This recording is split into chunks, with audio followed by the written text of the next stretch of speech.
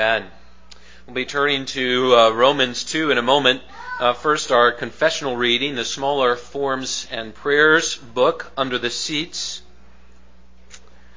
Page 205 in the Smaller Forms and Prayers. Page 205.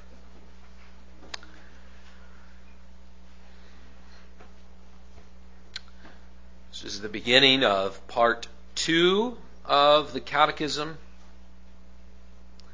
Part 1 is misery. We are all in sin and misery. Part 2 is deliverance. We are delivered by Jesus Christ. And so we'll be looking at not all of Lord's Day 5, but we'll be looking at question and answer 12 and 13 this morning. Question and answer 12 and 13. I'll read the question. Together let us say the answers. We begin with question and answer 12. According to God's righteous judgment, we deserve punishment both now and in eternity. How then can we escape this punishment and return to God's favor?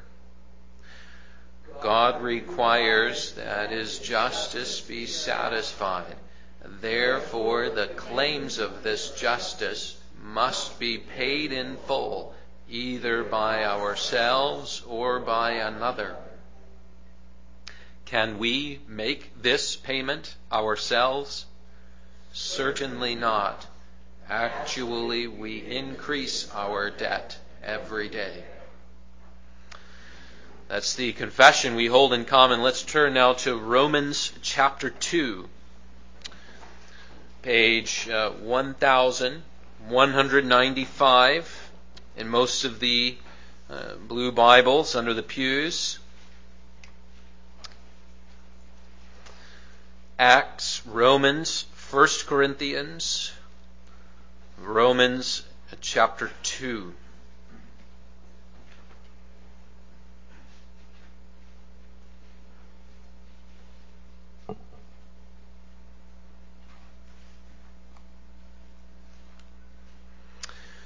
We'll be reading and considering Romans 2 verses 1 to 11. Romans 2 beginning at verse 1. Let us hear the word of God.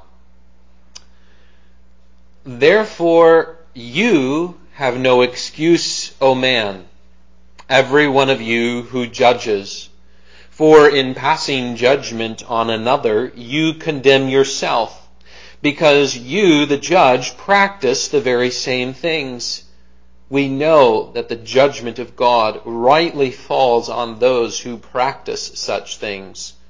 Do you suppose, O man, you who judge those who practice such things and yet do them yourself, that you will escape the judgment of God? Or do you presume on the riches of His kindness and forbearance and patience, not knowing that God's kindness is meant to lead you to repentance?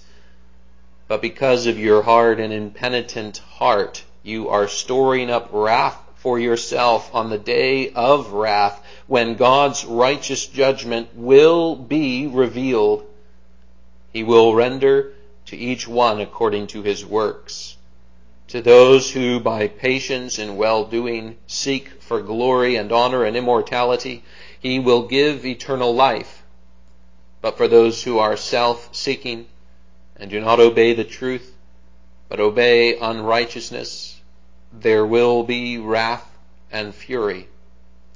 There will be tribulation and distress for every human being who does evil, the Jew first, and also the Greek.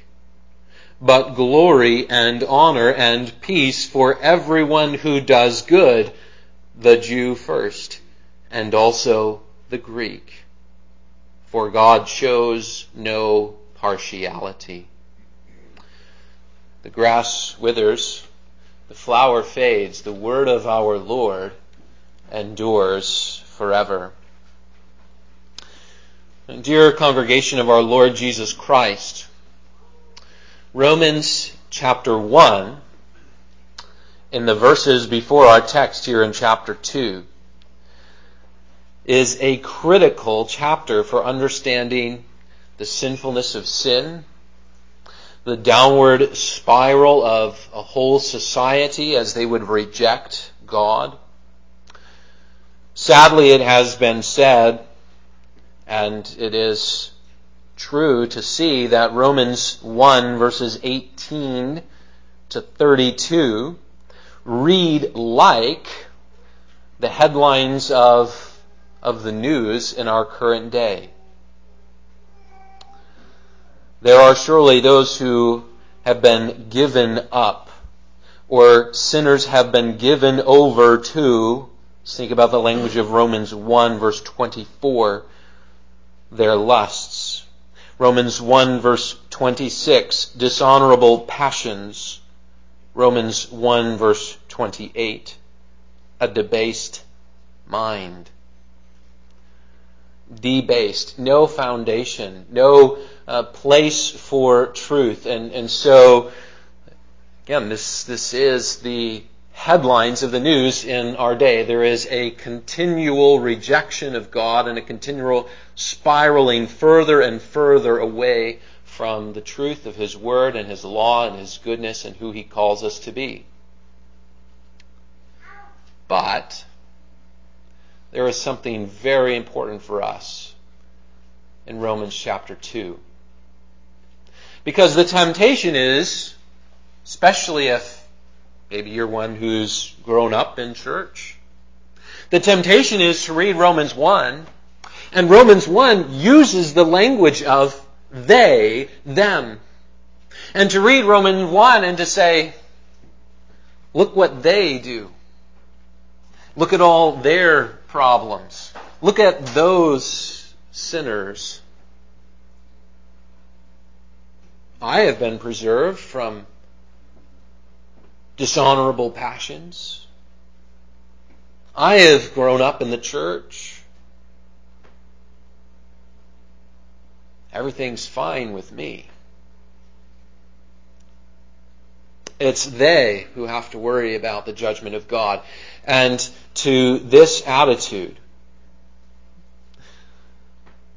let us always remember the first words of Romans chapter 2. Therefore, you have no excuse.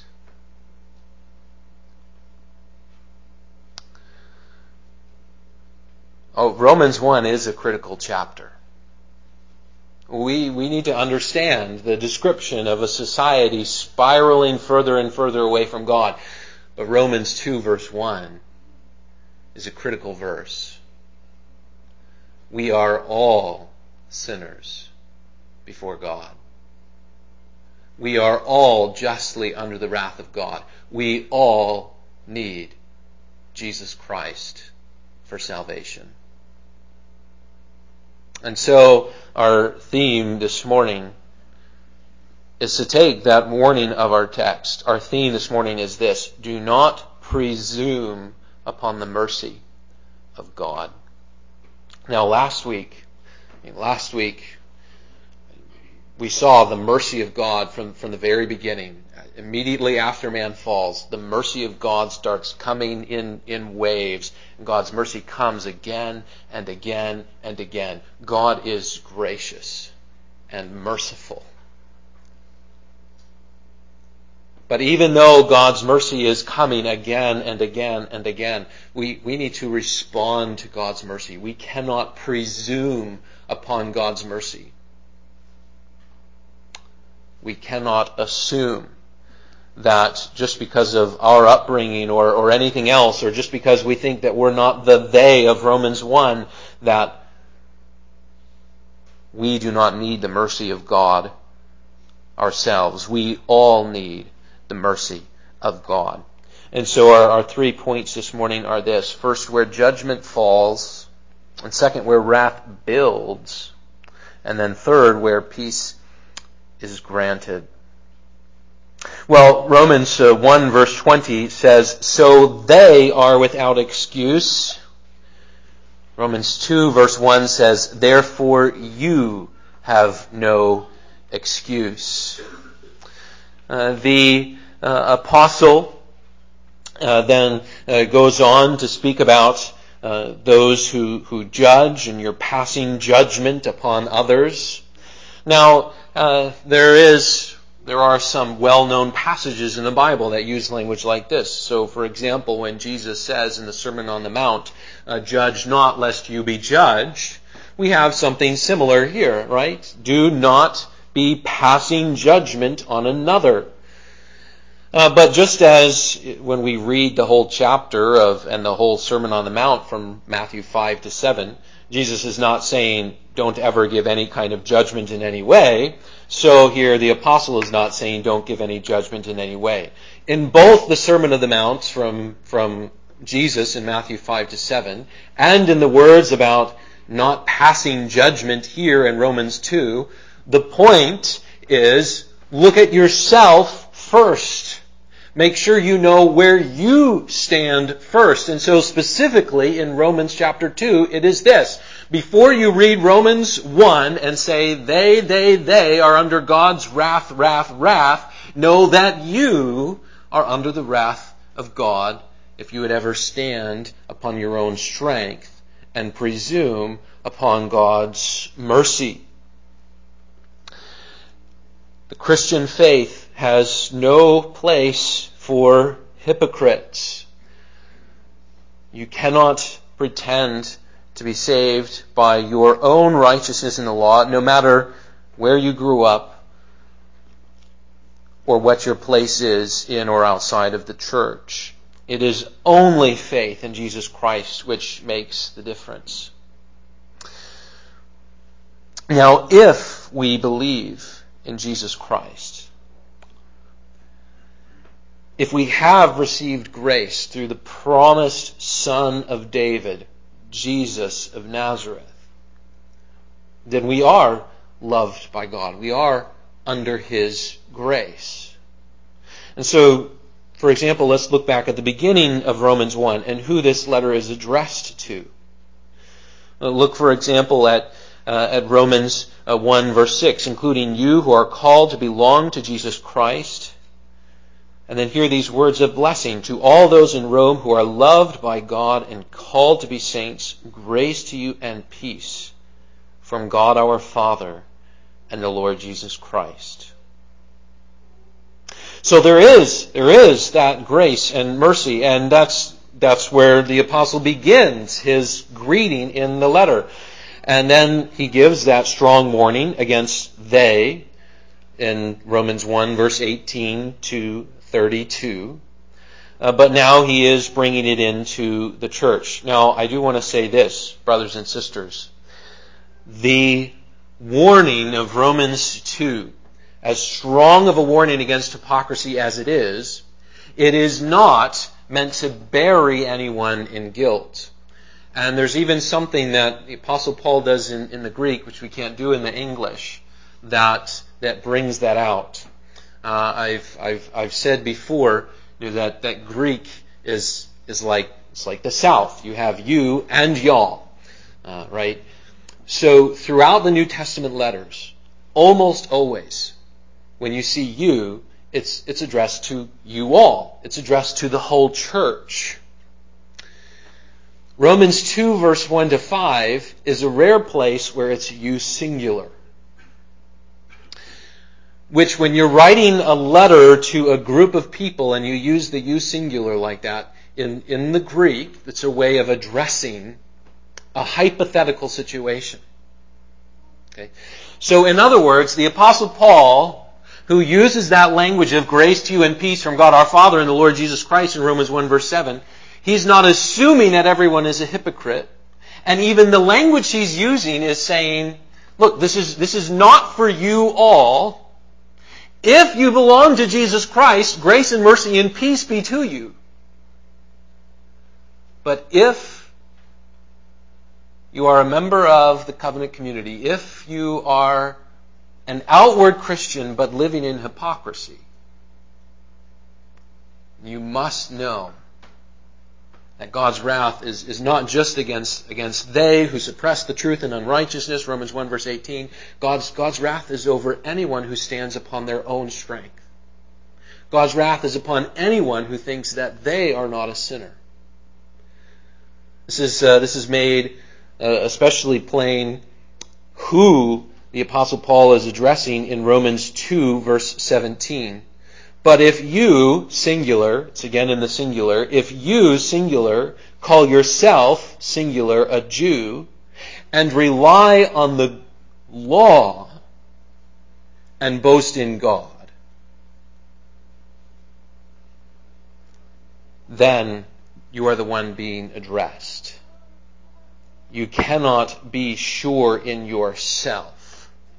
And then that continues on in the verses following. Rather than unpacking that all, we just focus on 2 verse 17. If you are a Jew, if you are a member of the covenant community, now there's the transition. We're moving from the Old Testament Jew to the all Israel of Romans 11, which is the church. Okay, so we're past this. We can fill this in with the language of the church. If you call yourself a Christian, but you rely upon the law, if you rely upon your own obedience, if you rely upon your own strength, that's the hypothetical person being addressed. That is the hypocrite who must know that the mercy of God cannot be presumed upon, that the judgment of God stands over us all.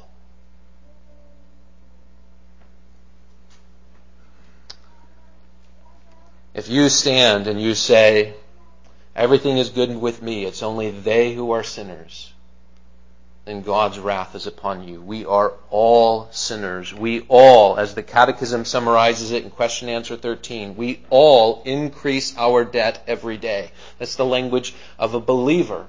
A believer says, I increase my debt every day. I need Jesus Christ, not my own strength. And so, for this one who, even as part of the church, one who on the outside everything looks good, but they're depending upon themselves, what happens? The very wrath of God is building on such a one. That's our second point, this verses 4 and 5. It's a warning which is not meant to bury us in guilt. The apostle is addressing it in you singular. He doesn't want to bury everyone in guilt. He acknowledges that not everyone is a hypocrite, but it is a warning we must hear.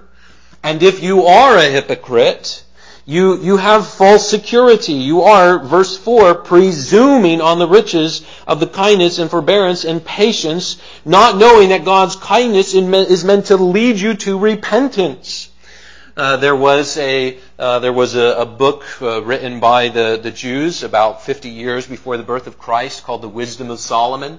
And this language was used. The Jews knew that the patience of God was meant to lead us to repentance. But in the Wisdom of Solomon, in that apocryphal book, which is not part of the very Word of God, that phrase was used in the chapters that addressed the Gentiles. The Gentiles, the people who are outside of us, the people who are outside of the church, they need the mercy of God to lead them to repentance. But we're all good already. The Apostle Paul is taking that error and he's saying, no. We all need the mercy of God to drive us to repentance. We are all sinners. We must confess our sins before God. It is not just the they of Romans 1. It is you who would call yourself a Christian and rely upon the law. So you have a false security if you're depending upon yourself, presuming that God's kindness is not meant to lead you to repentance. No, it is meant for all of us to repent. That's why, again, so we're going to go back. Right. This week, do not presume upon God's mercy. Last week, God's mercy comes in waves. So now let's put these two things together. Here comes God's mercy. Here comes God's mercy again. He's calling you to yourself. Do not stand on the shores where God's mercy is crashing and say, well, I grew up in church. This isn't for me. I'm already good. Or do not stand outside of the church and say, well, I can just suppress the truth and unrighteousness and all will be fine with me. No, we all need to do the same thing. We all need to stand before the mercy of God and say, Lord, save me. I am a sinner. Confession of sin is for all. Indeed, for the hypocrite, they not only have a false security, they have a stricter judgment. That's what verse 5 says. What is it for the one who remains impenitent? For the you, a Jew, relying on the law. For you, a Christian, relying upon your own obedience in the law. What are you doing? You are storing up, verse 5, wrath for yourself, singular, on the day of wrath when God's righteous judgment will be revealed. Who receives greater judgment? The one who is outside of God's church, who is suppressing the truth in unrighteousness, or the one who is inside the church pretending that they don't need Christ's righteousness? The one who is in the church will receive stricter judgment. You're storing up wrath if you live in hypocrisy. Brothers and sisters, this is one of the reasons why we give the invitation to the table. And that invitation is for you all. It is for the church. It is for all who believe upon the Lord Jesus Christ. But we also guard the temple. We also guard the table. We also fence the table. We ask at least those 4 specific questions that are in our bulletin, and we say, we have questions beyond that. Are you confessing your sins? Why do we do that? Why would we ever fence the great blessings of the nourishment that we receive in the signs and seals of the Lord's Supper? It's because we do not want anyone to build wrath. We do not want anyone to build wrath against themselves.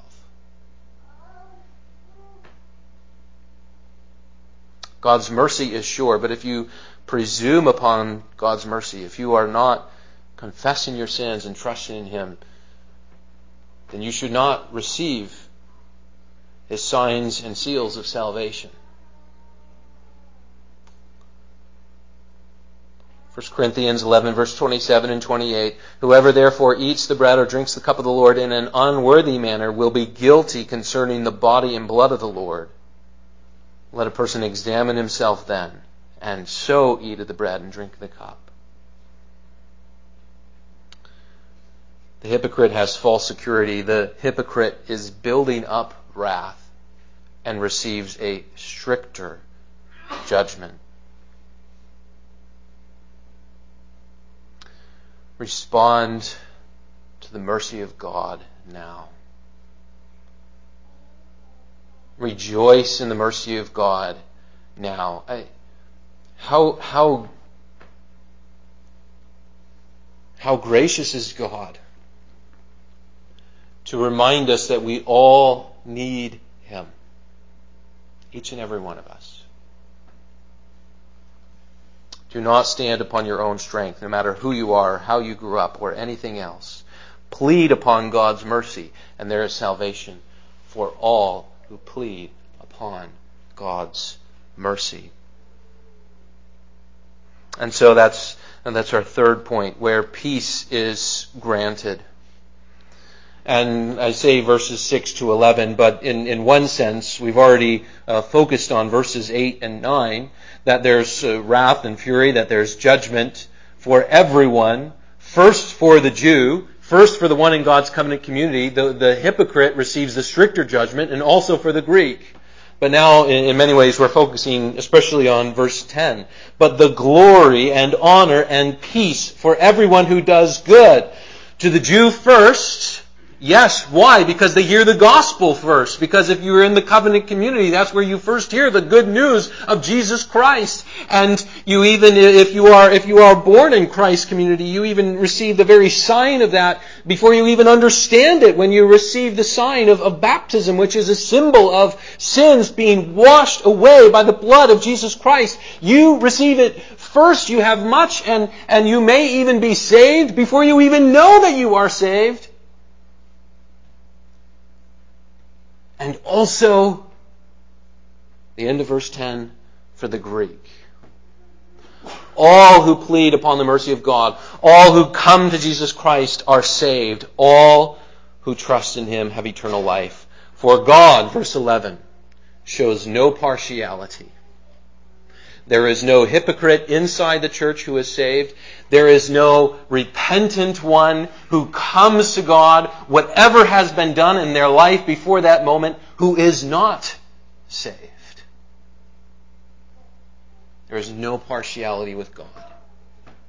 His mercy cannot be presumed upon by anyone. His mercy is for everyone who responds and comes to Him. Peace is granted in Jesus Christ.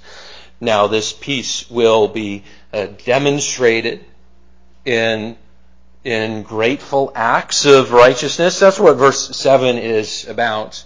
To those who by patience and well-doing seek for glory and honor and immortality, He will give eternal life. Is it saying that that's the foundation of our salvation? No, that would contradict verse 17 and the whole point of chapter 3, which says that we are all sinners, and the whole point of chapter 4, which says that we are all saved only by faith in Jesus Christ. But it is true that as those who are saved, we must begin to live for Christ. And so consider how the Apostle Paul says it, or how the Apostle Peter says it in 1 Peter 2, verse 24. So the focus is upon salvation in Jesus Christ. That's how the verse begins and ends. And in the middle, there's a reminder that it's going to change how we live. 1 Peter chapter 2, verse 24. He, that is Jesus Christ, Himself bore our sins in His body on the tree, that we might die to sin and live to righteousness. By His wounds you have been healed. Our salvation is only in Jesus Christ, but that salvation has a purpose. And so it will be seen by those who have patience and well-doing and seek for God's glory, and they'll receive eternal life. Verse 7. God does render to each one according to his works, even as the Apostle Paul spells it out this way in Ephesians 2, verse 8 to 10. By grace you have been saved through faith. This is not of your own doing. It is the gift of God, not a result of works, so that no one may boast. How are you saved? You are saved by grace. You are saved by Jesus Christ. You do not save yourself. But then what does this lead to? For we are His workmanship, created in Christ Jesus for good works, which God prepared beforehand that we should walk in them. When peace has been granted, measures of good works and obedience and well-doing will be present.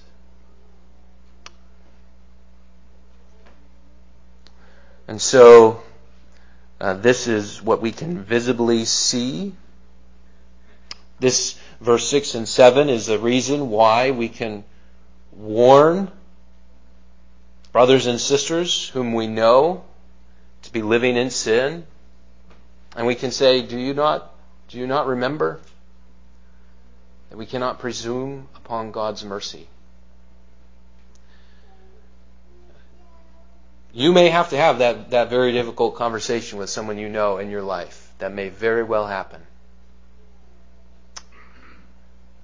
Maybe a brother or a sister or a dear friend. You're the only person who knows that they're living in unrepentant sin because it's not always visible.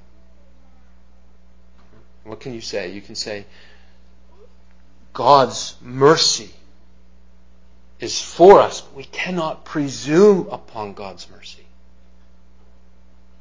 I do not see any gratitude to God in your life. All I see is this unrepentant sin. Will you respond to God's mercy? With God, there is no partiality. There is no free pass for anyone, outside or inside the church, even as there is salvation for all who come to Him. The full counsel of God tells us there are special blessings for God's covenant people. The full counsel of God warns us that just being a member of God's covenant family, just being a member of God's church is not enough to save anyone. The full counsel of God makes it plain that salvation is by faith in Jesus Christ. The full counsel of God, even in this same chapter, which gives this warning against relying on the law and your own obedience in verse 17, also says He will render to each one according to his works. You must be seeking righteousness out of gratitude to God. The full counsel of God says that the mercy of God is overflowing, and it comes again and again and again. Respond to the mercy of God and trust in Jesus Christ. The full counsel of God also tells us that no one can presume upon the mercy and patience of God. So as we work towards our conclusion, let us just take a moment to think about how unpopular this is today. The tendency is to say that because God's mercy is so great and overflowing, we just have to talk about how God's mercy overflows all over the place. And that there's not just salvation for everyone in the church, but there's salvation even for people outside of the church. And so that displays itself in all kinds of ways. Maybe Muslims and Jews are also saved even when they deny Christ because they're the three faiths of Abraham. Or maybe anyone who just does enough of good works because God will render to each one according to his works. And you rip that out of context and maybe you say just anybody who's nice enough is saved. And these are false theologies which are dominating the landscape in our day as we would look out. So the attitude is you need to, because God's grace is so great and His mercy is so overflowing, therefore it must overflow beyond what we can even think. It might be overflowing in all kinds of ways. Well, God's mercy is great and overflowing, and He calls all sinners to Himself, and all who respond and trust in Jesus Christ will be saved. But the Bible also says, do not presume upon the mercy of God. And so Scripture says not only that all those who have never even heard of God are still guilty because they suppress the truth in unrighteousness, and God can be known because the truth is plain to be seen. His invisible attributes, namely His eternal power and divine nature, have been clearly perceived since the creation of the world, Romans 1, verse 18 to 20. But it is not just they who suppress the truth who will receive God's wrath. It's also within the church any who would live in hypocrisy and presume upon the mercy of God. In short, the dominant message today is that because the mercy of God is overflowing, then it must just be so huge that we can't even imagine where it goes. And God's Word says God's mercy is great, but we cannot presume upon God's mercy. Salvation is not just for those in the church, it's for those who are in the church who are not living in hypocrisy.